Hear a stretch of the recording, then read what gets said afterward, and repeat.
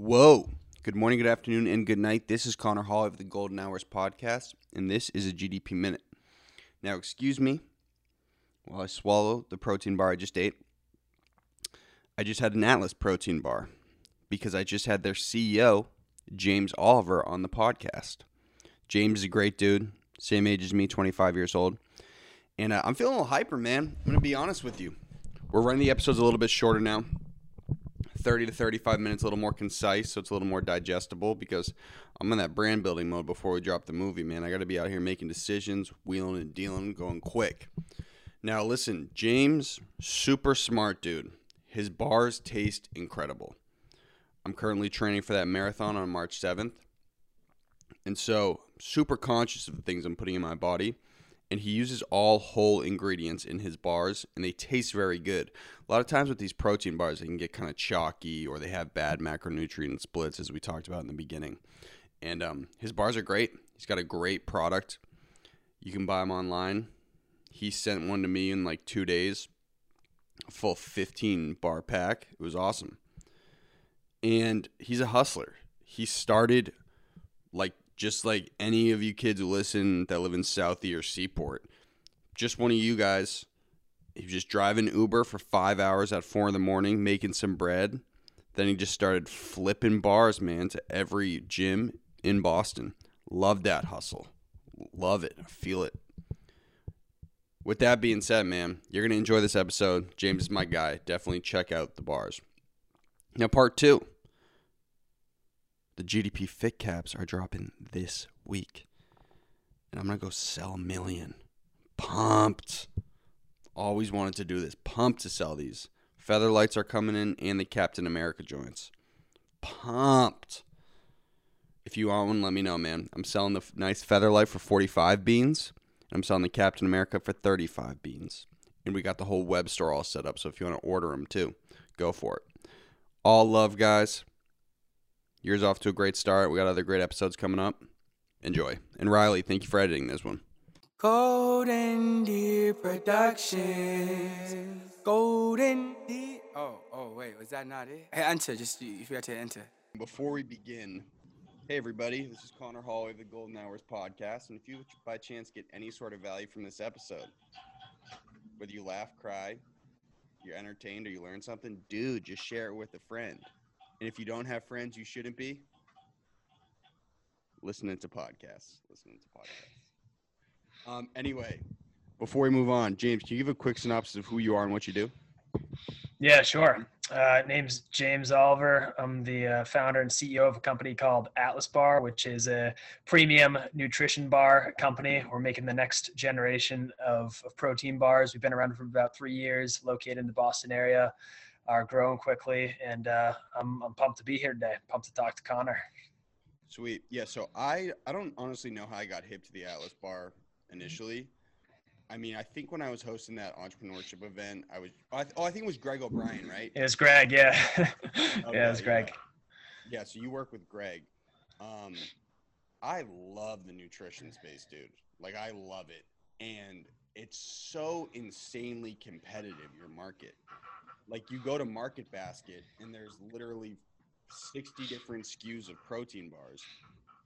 And so I think anybody who gets into this space has got to be a competitive psycho. And I know right now you seem calm and chill, but I know you probably got a little demon in you. A little bit.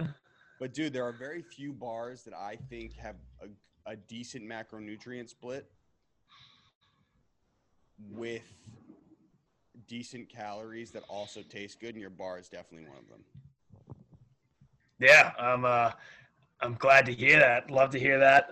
But yeah, you're absolutely right. It's probably the most competitive space. Like when you go into a grocery store, I think there are more products in the bar category than any other category.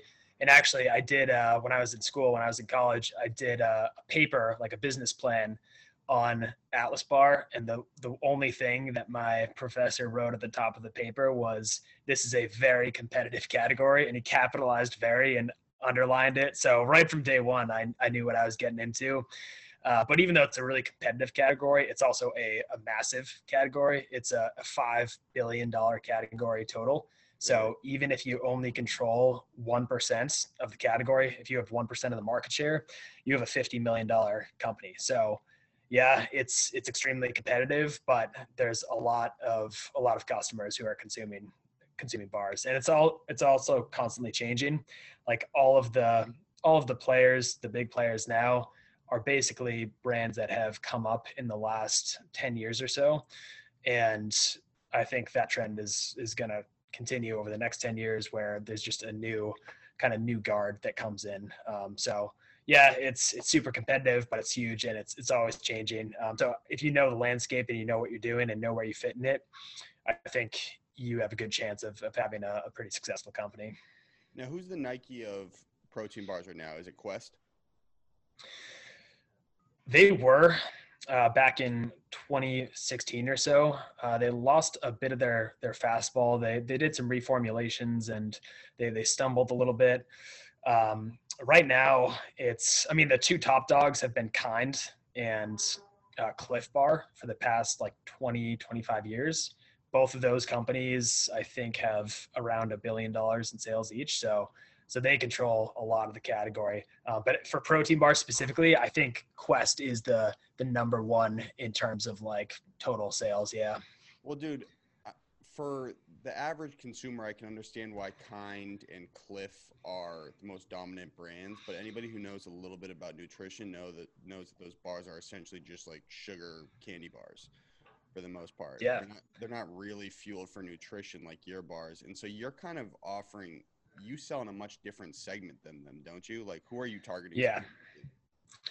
Yeah. I mean, so we're targeting people who are a bit more informed about nutrition and who understand that sugar is something you want to avoid, and that carbs are probably something that you want to avoid unless you're very active. And we're targeting people who are just looking to better themselves through their nutrition, because that's really what our bar is intended to do. Every ingredient that we use is used for a specific reason, and everything is exhaustively researched, because we only want to use ingredients that are going to help you perform or think better. And yeah, you're absolutely right that those other brands, they are very going for a very different market. The Cliff Bar, if you actually listen to the Cliff founder tell the story about how he created it, he created it. You have? Yes. So if you remember, you're talking about how I built this, right? Yeah, that's one of them. And he talks about, in that interview, he talks about how he made the first bars from his mom's or his grandmother's cookie recipe. So it's literally like the bar is based on the cookie recipe, and it's just put into a rectangle. And because it's not a circle and it's in a rectangle, people are like, it's an energy bar. It's good for me. I can eat it at my desk. No, that's not how it works. And you're probably better off just eating the cookie and enjoying that.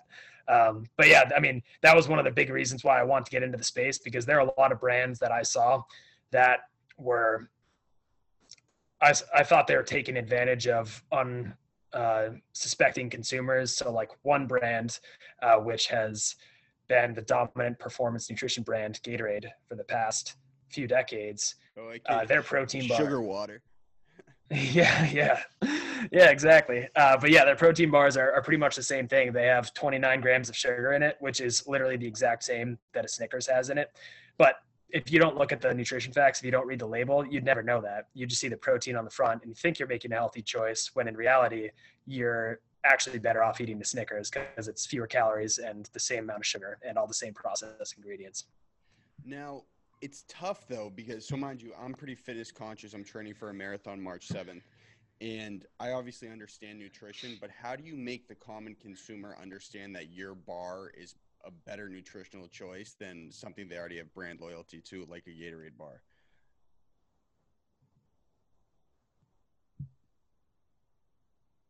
I think I lost you for a sec there, James. Oh, sorry, Connor. Breaking up just a little bit, my boy. Can you hear me? Yep, I can hear you now. Goddamn Zoom, man. Cut out for a second. Wait, let me. I felt like Anderson Cooper when I asked that, so let me rephrase it. I lost you again, James. Damn.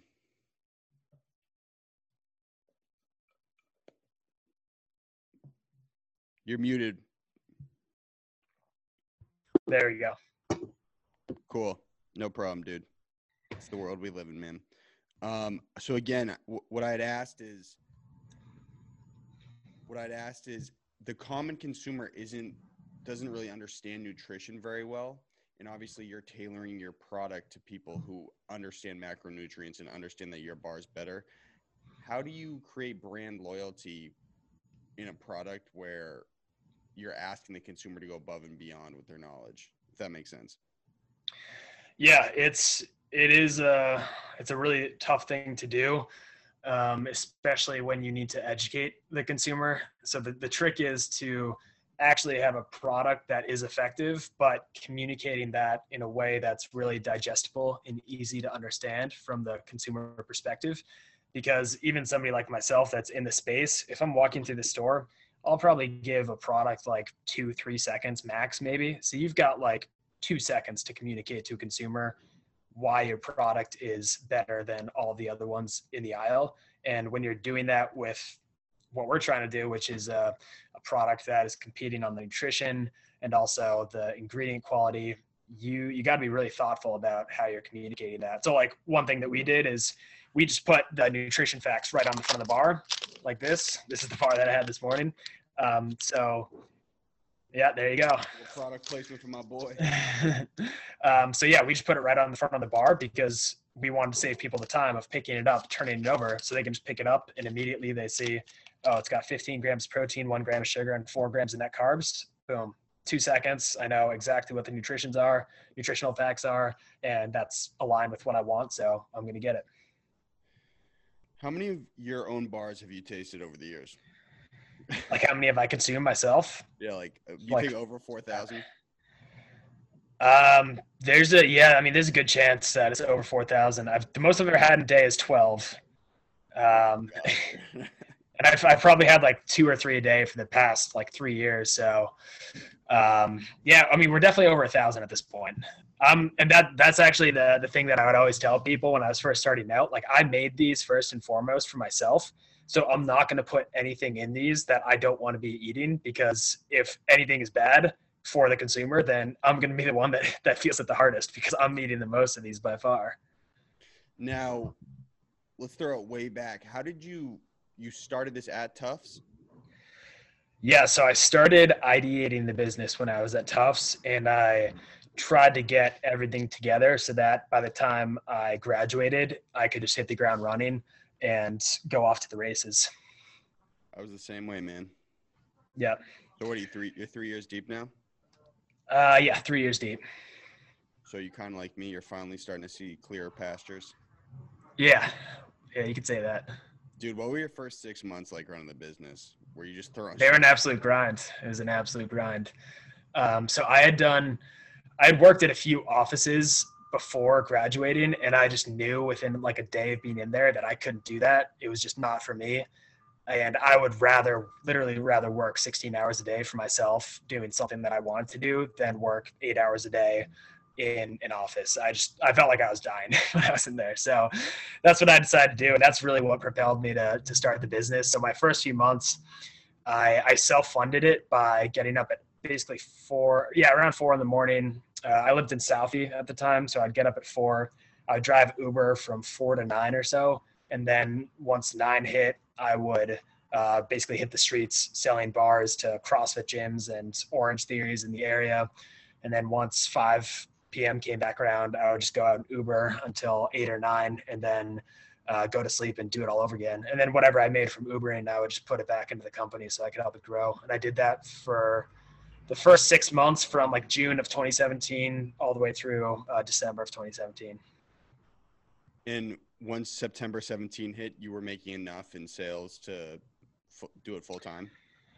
So once December 2017 hit, yeah, I was making enough that it didn't make sense. The time I was spending like driving Uber, it didn't make sense to do that anymore. The money that I was getting to put into the company, just because the money that I needed at that time to buy more inventory or to actually make progress in the business was significantly more than I could make on a weekly basis driving Uber. So I had to look for other sources of money and then devote all of my attention to growing the business. Yeah. Now, I think a lot of young entrepreneurs have inklings early on. Things happen to them or they sell something early on that gives them a little bit of confidence. Like, yeah, I could probably handle running my own business. Did you have anything growing up where you were like, yo, I kind of have like this sense that my friends don't have? So I never had, I know like a lot of people like ran a lemonade stand or like sold baseball cards, did I all that ran I stuff. ran a NCAA college bracket. Like I was running a college bracket. And so I was like, all right, I think I could probably do shit on my own. Yeah, so I never was like running anything like that, but I've always just thought of like different business ideas since I was very young. And I guess looking back, like it was pretty obvious that this is what I was going to gravitate to. But there was, I guess, the one experience that I did have that gave me a lot of confidence just in the ability to sell, which is what you absolutely have to do if you are starting any kind of business, whether you're starting a business like yours or a business like mine. Like you just have to be able to persuade people to either talk to you or to work with you or to buy what you're selling. And so I worked for a year in college selling Cutco knives, which is like a pretty Pyramid scheme. Yeah, yeah, yeah. So I did that for about a year, and it was a tremendous experience for me because I'm not a person I wouldn't call myself like naturally an extrovert. And for that job, you need to basically cold call people and then get them to say, yeah, you can come to my house and do an hour-long presentation on knives to this complete stranger, and then try to persuade that person to buy over $1,500 worth of knives, which is it's trial by fire in terms of just getting comfortable being like a pure salesman. So that was an unbelievable experience because it really made me be like, oh, I can actually do this. This isn't that hard, and I'm good at talking to people. Dude, no hate to whoever's hustling that vector marketing scheme. No hate whatsoever. But dude, it's like the most invasive thing ever. They like ask to get in your contact book. They like hack into your phone.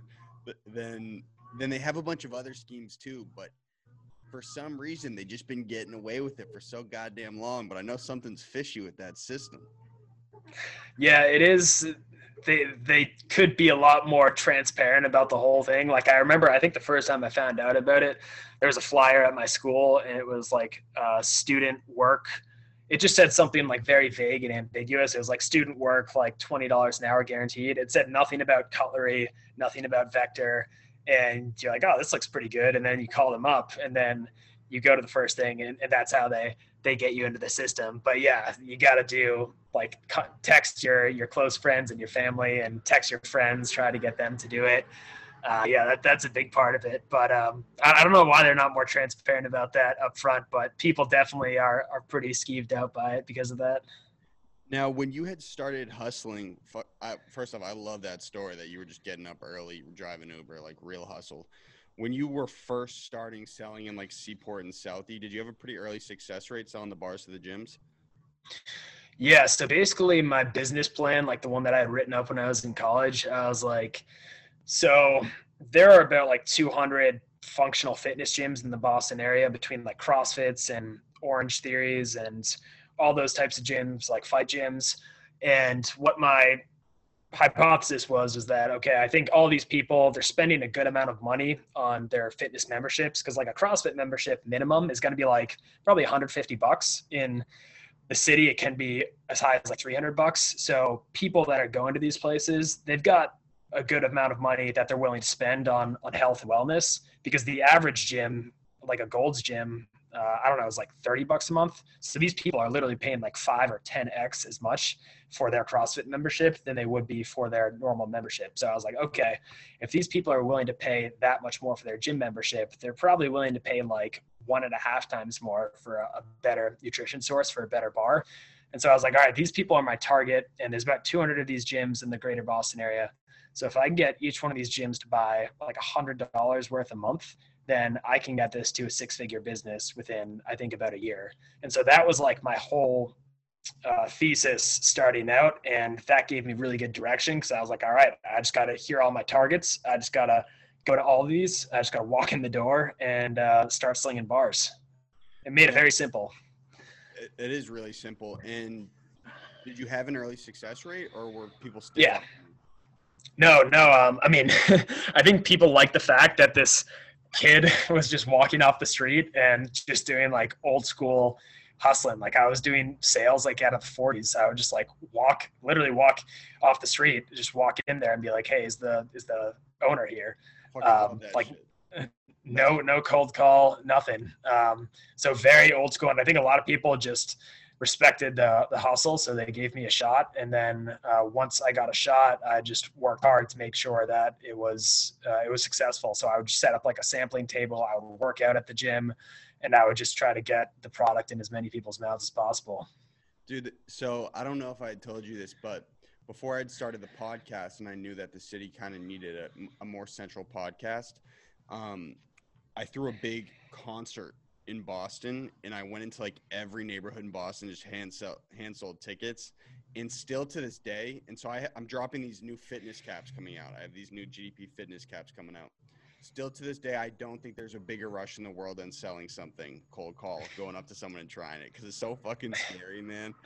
Yeah. Yeah, it is. Yeah, because everything in your body is like screaming at you, like not to do this. Like, what are you doing? And just like overcoming that and being like, no, we're doing this anyways. This is really uncomfortable, but we're gonna do it. Feels good. And then once you get in it, it's just like that initial contact. That's the toughest part. But then once you actually start talking to the person, it's fun. It's fun. Also, but yeah, coming over that anxiety is tough. This like it's like always gravy and everyone always buys your stuff, but getting stiff armed is terribly humiliating. So. Oh yeah.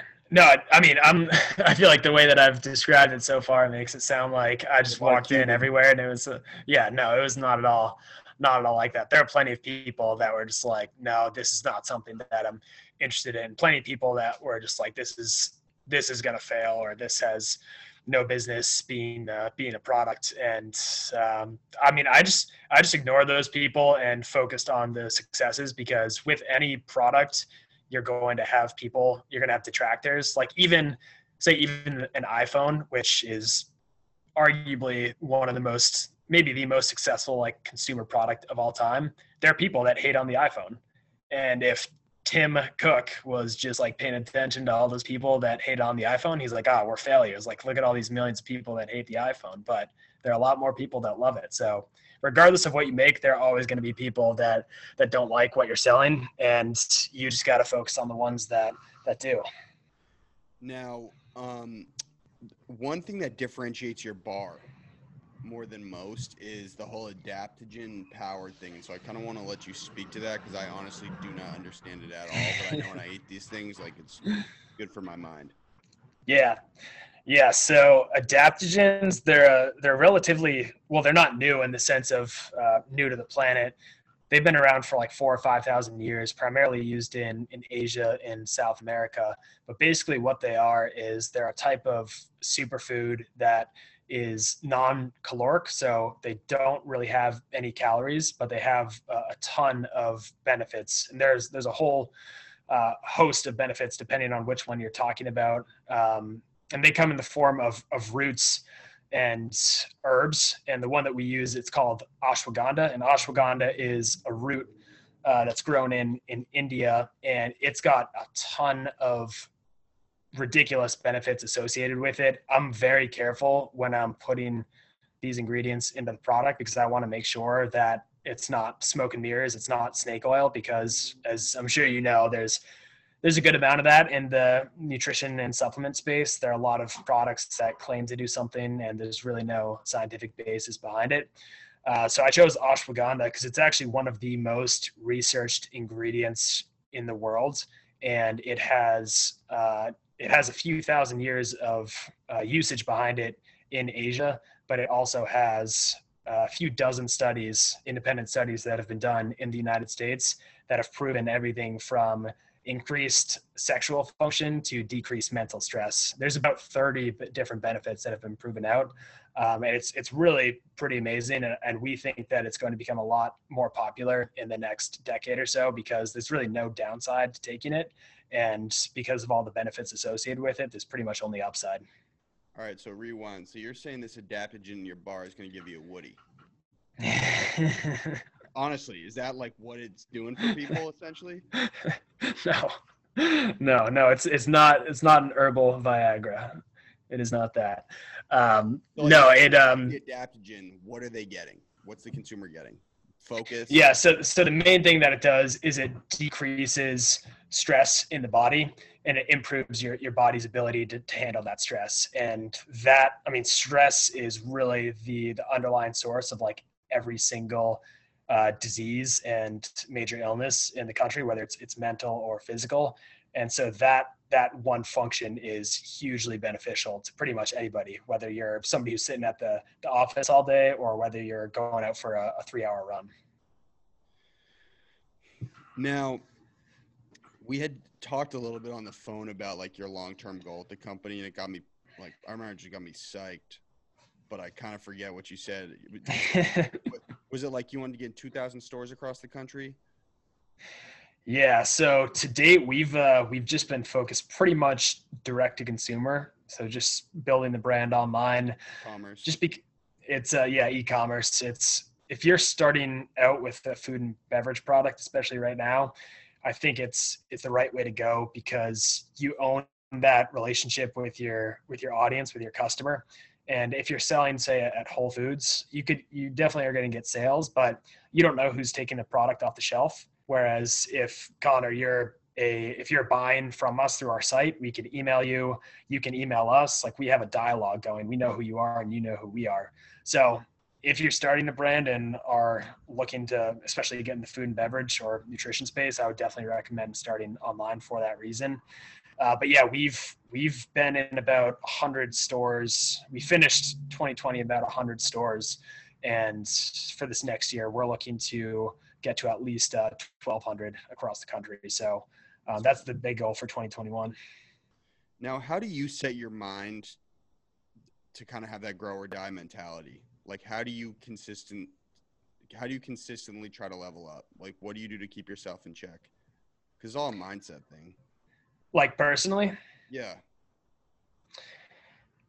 so I mean, I think taking care of the body is a huge thing for me. So I've got a pretty strict morning routine that I follow that involves meditation, cold shower, exercise, usually running. And that's just really helpful for me to start the day out on a good note because regardless of what else happens that day, at least I can go to sleep at night knowing that I got those things done. Now, sorry to I'm interrupt. also, What are you doing yeah. for runs right now? So I kind of just go for as long as I want. It ranges between like 4 and usually like 13 miles. I'll just see how my body's feeling. Actually, I recently got Whoop. Have you heard of these things? We had the CEO on the show, man. Did you? Yeah, dude, my guy Willie Buckets. I pause, but I kind of fell in love with that guy. He's a stud.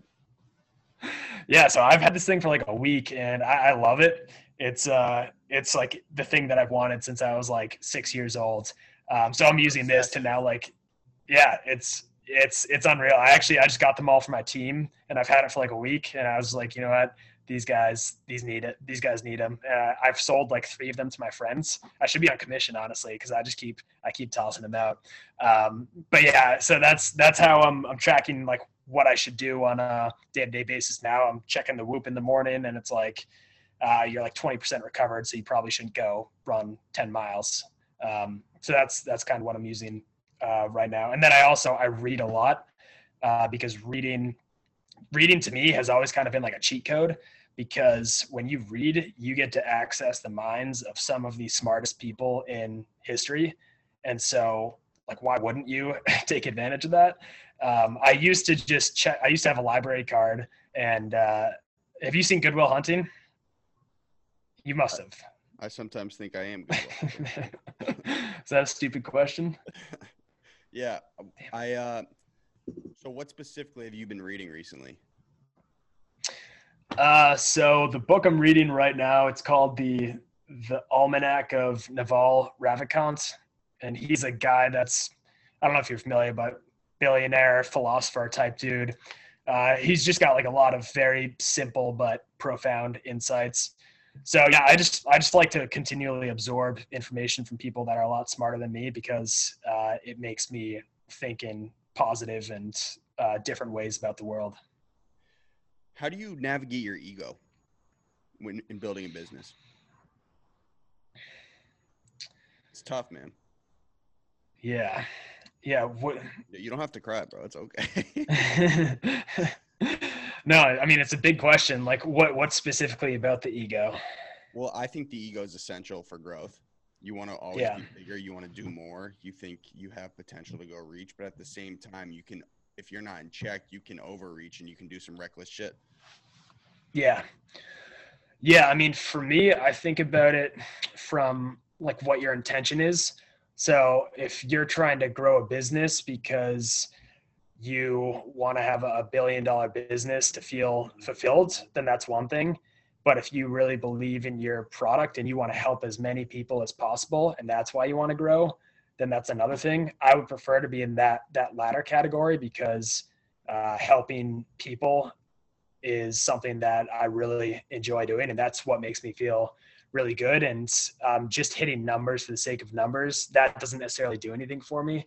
So yeah, I mean, that's kind of how I think about that, but it is really tough because you absolutely do need ego, especially when you are the head of a company, because you need ego it motivates you in some sense to want to do better and to want to always level up, but you can't let it get out of control because if it does, that's where arrogance comes from. That's where a lot of short-sighted decisions come from. And I think that's a slippery slope. So you got to watch that. Yeah. I mean, also at the same time, I was talking with Riley and Lexi about this. A lot of entrepreneurs get into the space. Obviously, people are like, well, you want to fulfill a problem or like, solve someone's problem, or you want to be your own boss.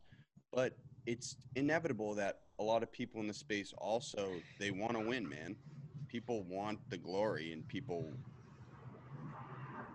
a lot of people do it because they're hyper competitive and they like the acclaim that comes with it. How do you navigate that? Because it's not necessarily a bad thing, but it's not probably the best intention thing to motivate all your actions. You mean approaching the competition in the space? I'm gonna be honest. I'm gonna be honest. That was one of the worst run-on questions I've ever asked. Let me rewind.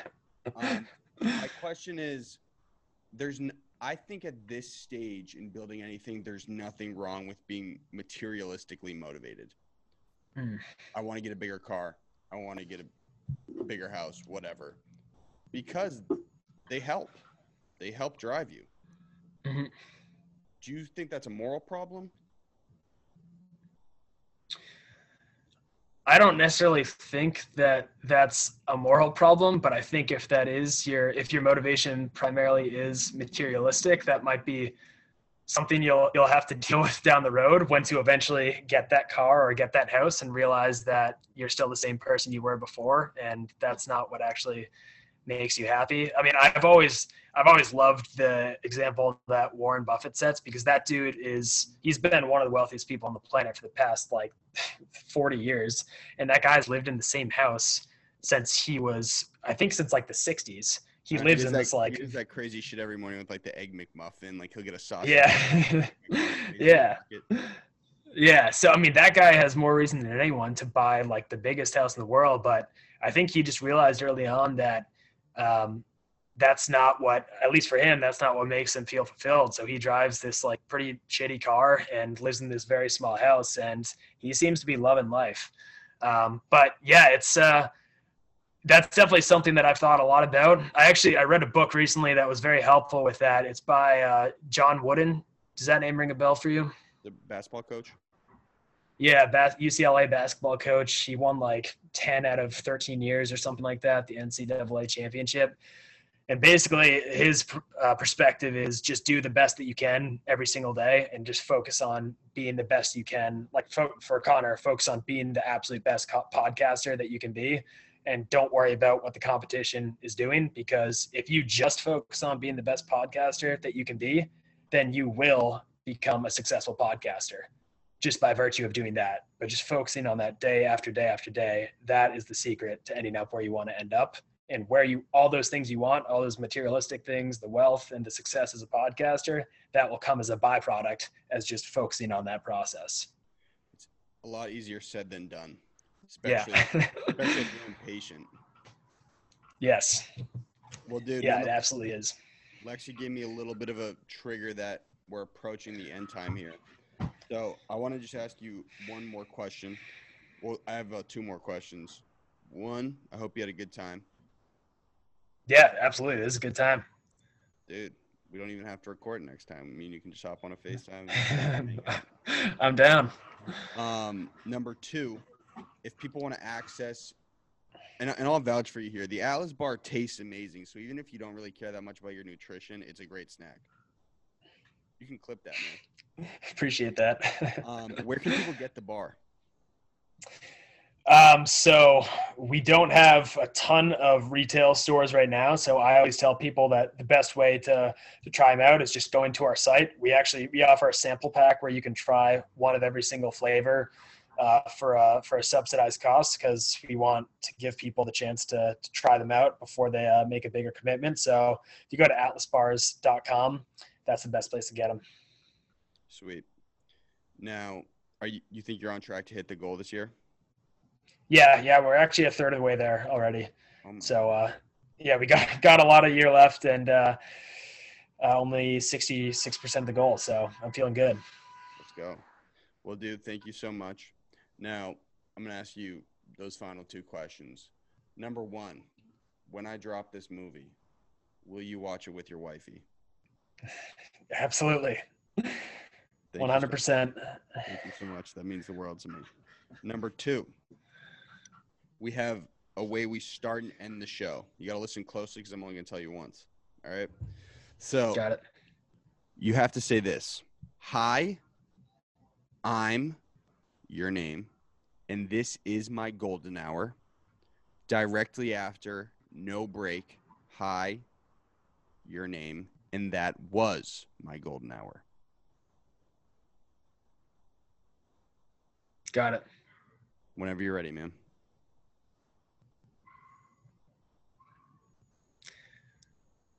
Hi, my name is James. This is my golden hour. Hi. Is that right? Hi, my name is James. That was my golden hour. Perfect. And James, just so everyone knows, it was well executed, but James is from Atlas Bar. You can get them online, and they're great. And I've been eating them. He sent me a box. I'm going to pass them out to the producers and crush about 50 of them. What's your go-to flavor right now? I like the chocolate cacao. Yeah, that'll get you your chocolate fix. Will that give me that adaptogen brain boost? Oh, yeah. Nice, man. Nice. Big time. Sweet. Well, dude, thank you so much. And we'll drop this next week. Awesome. Looking forward to it.